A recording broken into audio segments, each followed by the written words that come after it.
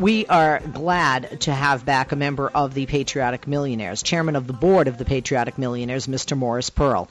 Mr. Pearl was a managing director at BlackRock. That's one of the largest investment firms in the world. And prior to that, he enjoyed a long tenure on Wall Street, where he invented some of the security technology that connects America's capital markets to consumers in need of credit. More than a pleasure to have Mr. Morris Pearl, chairman of the board of the Patriotic Millionaires, joining us. Mr. Pearl, thank you for being with us this afternoon. And welcome. Great to be on your show, Leslie. Thank you. It's interesting because you are a person you are a rich man who could, in a sense, buy a politician to a degree or buy some favor with a politician by being a rich political donor. But admirably, you and the rest of the Patriotic Millionaires protest against such type of political donors, those who are rich, who are writing checks to politicians, hoping to get favor further down the line with regard to legislation. Talk to us about this, because some people would say, people that aren't familiar with the organization, I don't know who isn't by now, especially those listening to my program. But talk to us about this, because Mr. Pearl, you are very familiar as a man who has a checkbook that can say, hey, I could get some perks. I could have access to politicians, certainly because you would be able to make a big donation to one's campaign. So talk to us, first of all, about the reality of this, because there are rich people out there that pretend they don't have such perks and don't have such political access and can't be granted such favor. But that's just not so, correct? Yeah, thank you, Leslie. I'm actually, right now, I'm in downtown Cleveland, Ohio. And we walk down the street here, and every building has signs about private parties. This is during the Republican National Convention, of course, here in Ohio.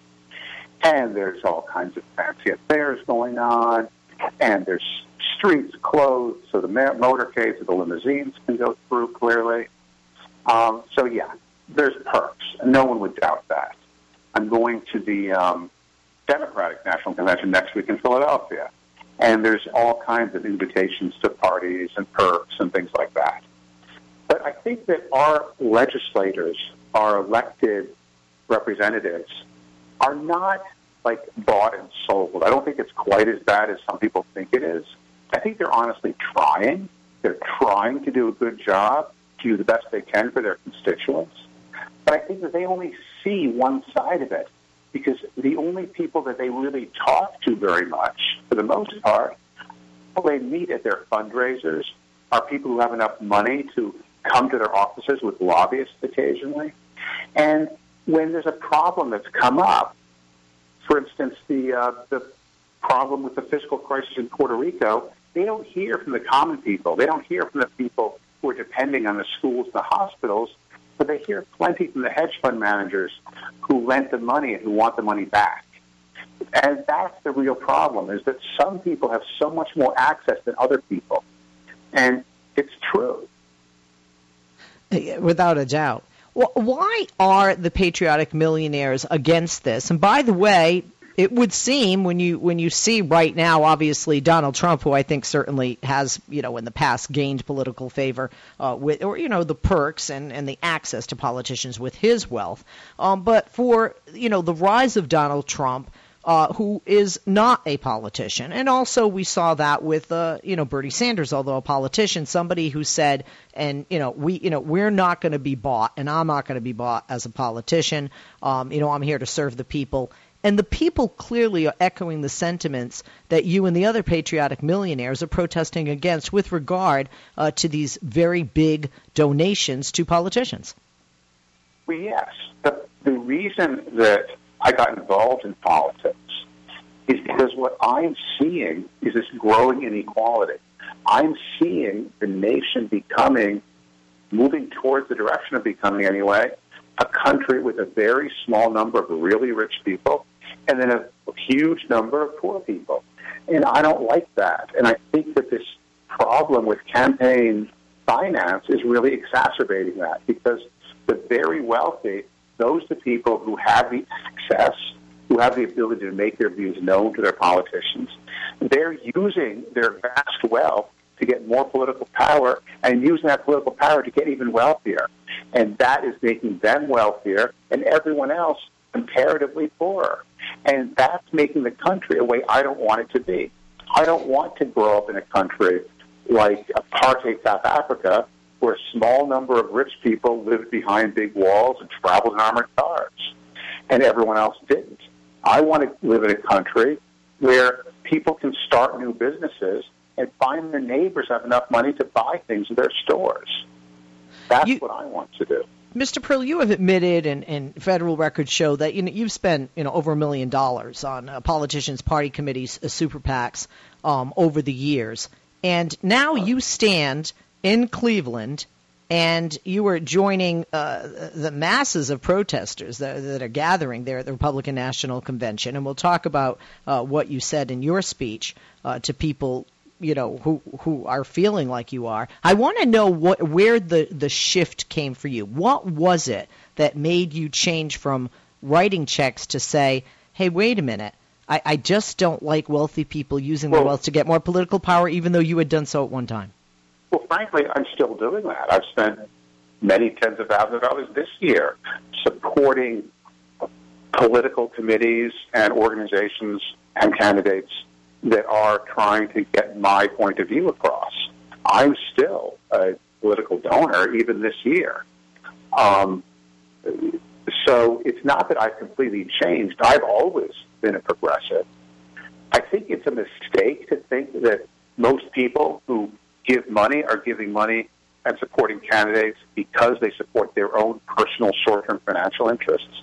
We remember from What's Wrong with Kansas, people ask, why are these people in Kansas voting against their own self-interest and being irrational? Well, they're not.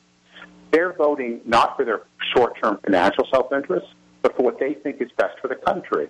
And I'm also doing what I think is best for the country, not necessarily what I think is for my own short-term financial self-interests. So I'm not voting against myself. I'm voting for what I think and spending my money to support candidates who are taking positions that I think are really best for the country. I think most people are like that, maybe even everyone. But there's a small number of people who make money, for instance, extracting minerals from the earth, who they don't really care if there's a robust middle class or not. They don't really care what other people do. They don't want regulations. They don't want higher minimum wage or safety regulations. And so that's the kind of thing that they are supporting, these candidates taking their positions. We're going to take a quick break. We'll be back with Mr. Morris Pearl, chairman of the board of the Patriotic Millionaires. More after this. Don't go away.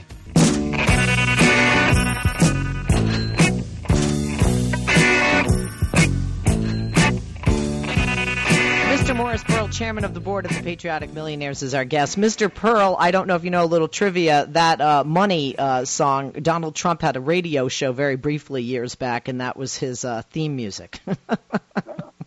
Thank you. For the show. I did not know that. I did not know that.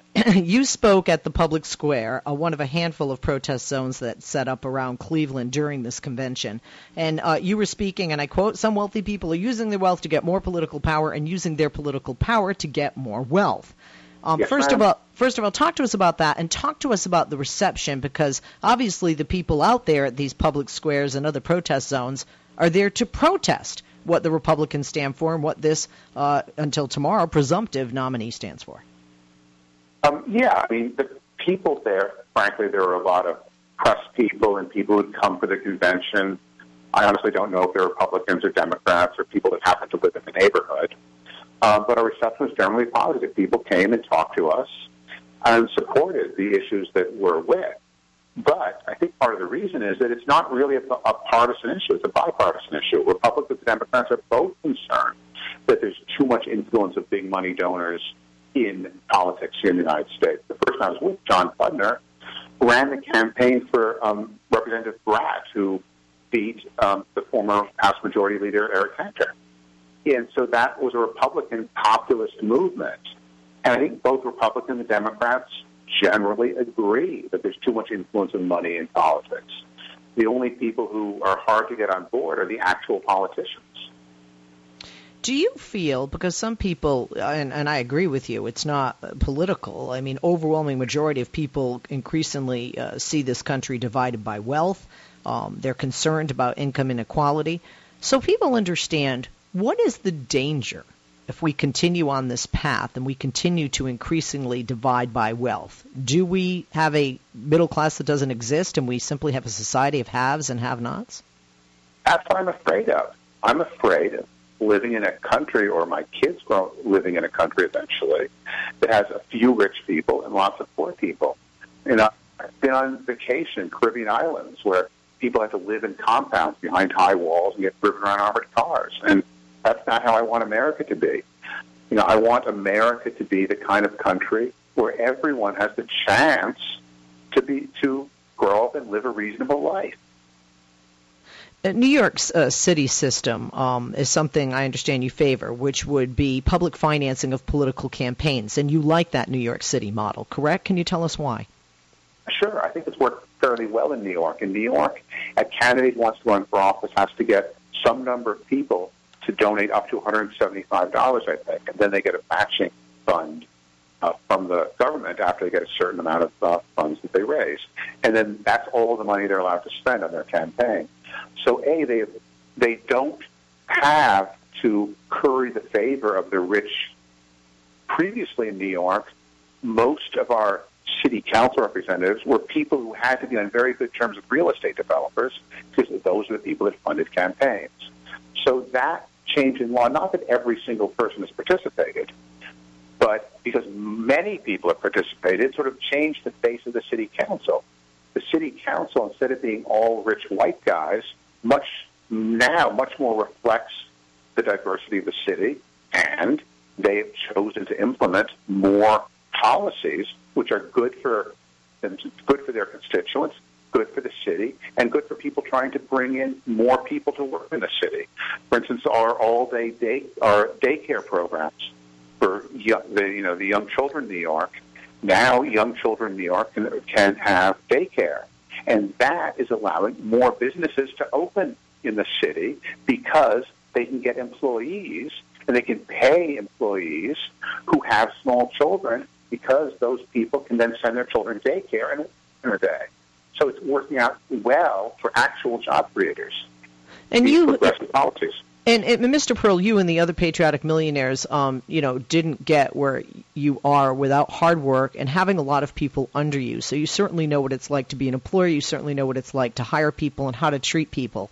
And I want to point out, and I have in the past, but I want to point out again that you and the patriotic millionaires do back an increase to a $15 an hour minimum wage. As somebody with such a great business background has been so successful, can you explain to people why this is a good thing? Because, of course, those in Cleveland, inside that arena especially, are painting this as individuals who, don't want to work more or they want a handout. And because so many of them are wealthy and so many of them push for legislation to help the wealthy and not the middle class, they're really out of touch with the majority of Americans who are working hard to put food on the table for their families or to provide health care for their families. Well, first of all, being rich and working hard are not necessarily strictly related. Plenty of people work very hard and never become rich. And also, if you look at, say, the Forbes 400, about a quarter of those people have never worked a day in their lives. And they worked hard to choose the correct grandparents or parents who had become very rich. So I don't think there's a direct relationship there. But to continue, the reason that we're in favor of a higher minimum wage is so that the businesses and investments that we make can have customers who can afford to shop at them. The best thing to happen to a business that has a lot of minimum wage people is for their customers to get a raise, because they have far more customers than they do employees, and those customers who get raises will spend far more money than what their employees are paid. So that's what people with small businesses actually need, is for the rest of the people in their community to have more money to spend at their small businesses. One of the fears of not just small business owners, but more so the consumers, is that prices would go up. Here in Los Angeles, where I live, there was just a study that was done, and they did increase minimum wage, and they looked specifically at the restaurant industry. And do you know what percentage of restaurants increased the items on the menu here in the city of Los Angeles, Mr. Pearl? No, I don't. Zero. Zero. Zero. Surprised me. Yeah, zero. Even in New York even in New York City, as one of our major restaurateurs went to policies of increasing his employees' wages so as not to have tips in his restaurants, he found his profits did not go down, his profits went up. And that's how things work. We have talked with individuals from the Patriotic Millionaires in the past about eliminating the carried interest loophole in tax law and pushing Congress to do so. For people that missed those programs, can you tell us why this is essential and what that loophole does and who it benefits? Sure. That's what we call the most egregious sort of poster child of ridiculous tax loopholes. Basically, what happens is that certain rich fund managers who manage private equity funds or venture capital funds or hedge funds, instead of saying that their pay is their wages and salary, as you and most people do, and paying tax on it, what they say in their tax returns is they're actually partners with their clients, and that they're not getting paid at all except they're getting paid a share of the profits of their partnership. And since their partnership has capital gains, they only pay tax at the capital gains rate. And as you know, in their infinite wisdom, our government has assigned a lower tax rate to people who get capital gains than it does to people who actually work for a living. So these people pay taxes at roughly half the rate that people who make comparable amounts of money from actual labor would pay, even though that is their actual labor is investment management, managing the hedge funds or private equity funds or what have you. Well, it's interesting. I think I could steal a phrase that's being used left and right with regard to this specific carried interest loophole in tax law, and that would be the system is rigged. Yeah, I mean, it's not like somebody came along one day and said, oh, let's rig the system in favor of these rich guys.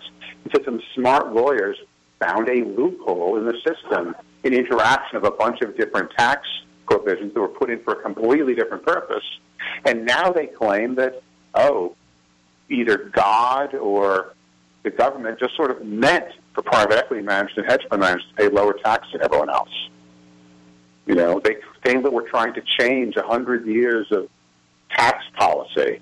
And, well, yeah, I guess we are, because this provision's been in there for years, even though it's only been taken advantage of more recently. But we believe it's just so fundamentally unfair as to be egregious.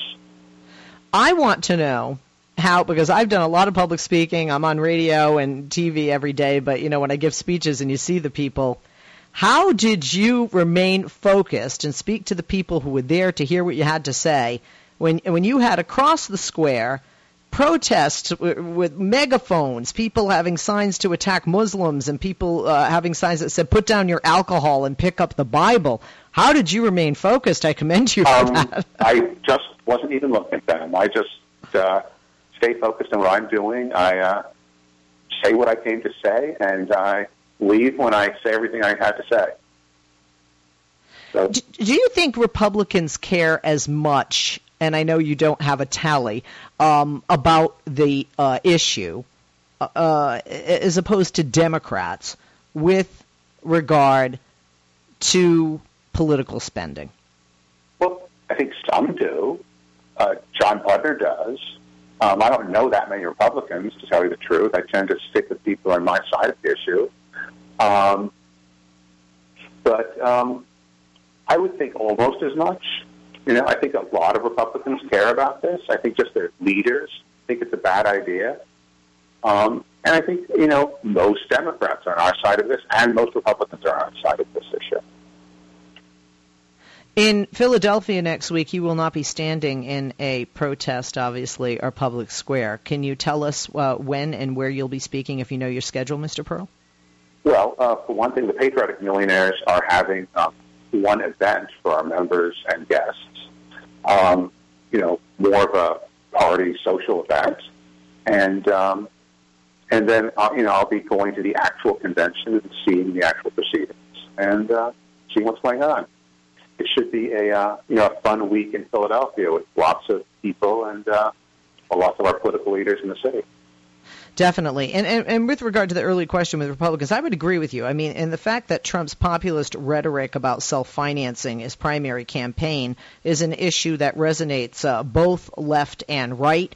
And I think that we see, whether it's a Republican, a Democrat, an independent, or somebody who doesn't want to call themselves anything, I think Americans right now are concerned that their votes don't count. And one of the definitely biggest problems with that is the prevalence of this campaign, finance issues that are ongoing in America in this election year.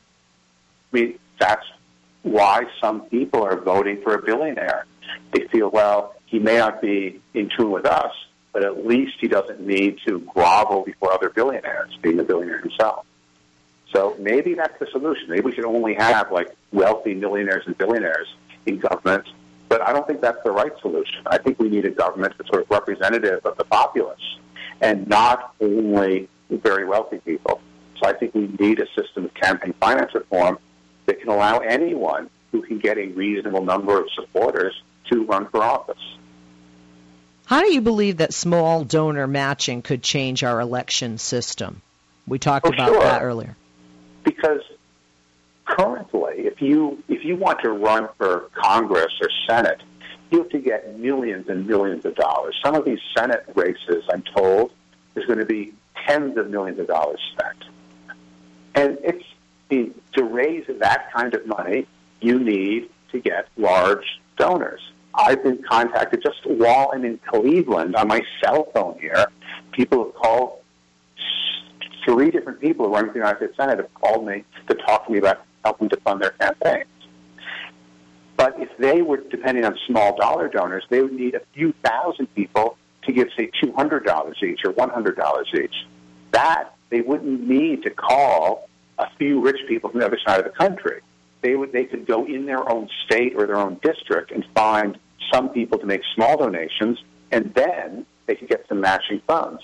So it would reduce the need for them to have all these either calls or events or meetups with the small number of wealthy people who end up doing so much of the funding of campaigns. There's really only a few hundred people, 600 or 700 people in the country that sort of give you at the level that I do. And not all of them are, some of them are on one side and some are on the other side.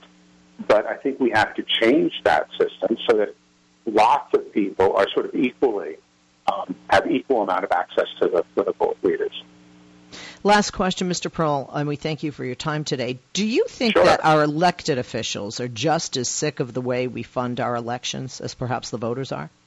I think a lot of them are. I think there's plenty of elected officials who hate to go down to 430 South Capitol Street and sit in the little booths and make call after call after call to people who they're hoping will send in money. I think I don't think they like it either, but I think they see it as sort of necessary because they see themselves sort of in a competition to raise money, thinking that, if I have less money than the other guy, then he'll be able to get more votes than me. And I think that they are sick of it. At least some of them are. Some of them probably not, but some of them are. Mr. Pearl, thank you so much. Hopefully I will see you next week in Philly. Morris Pearl, chairman of the board of the Patriotic Millionaires. Follow them on Twitter at Patriotic Mills. The website is patrioticmillionaires.org. Mr. Pearl was joining us live from Cleveland, Ohio, where he is at the Republican National Convention, along with others who protest some of the messages the Republicans are putting forth.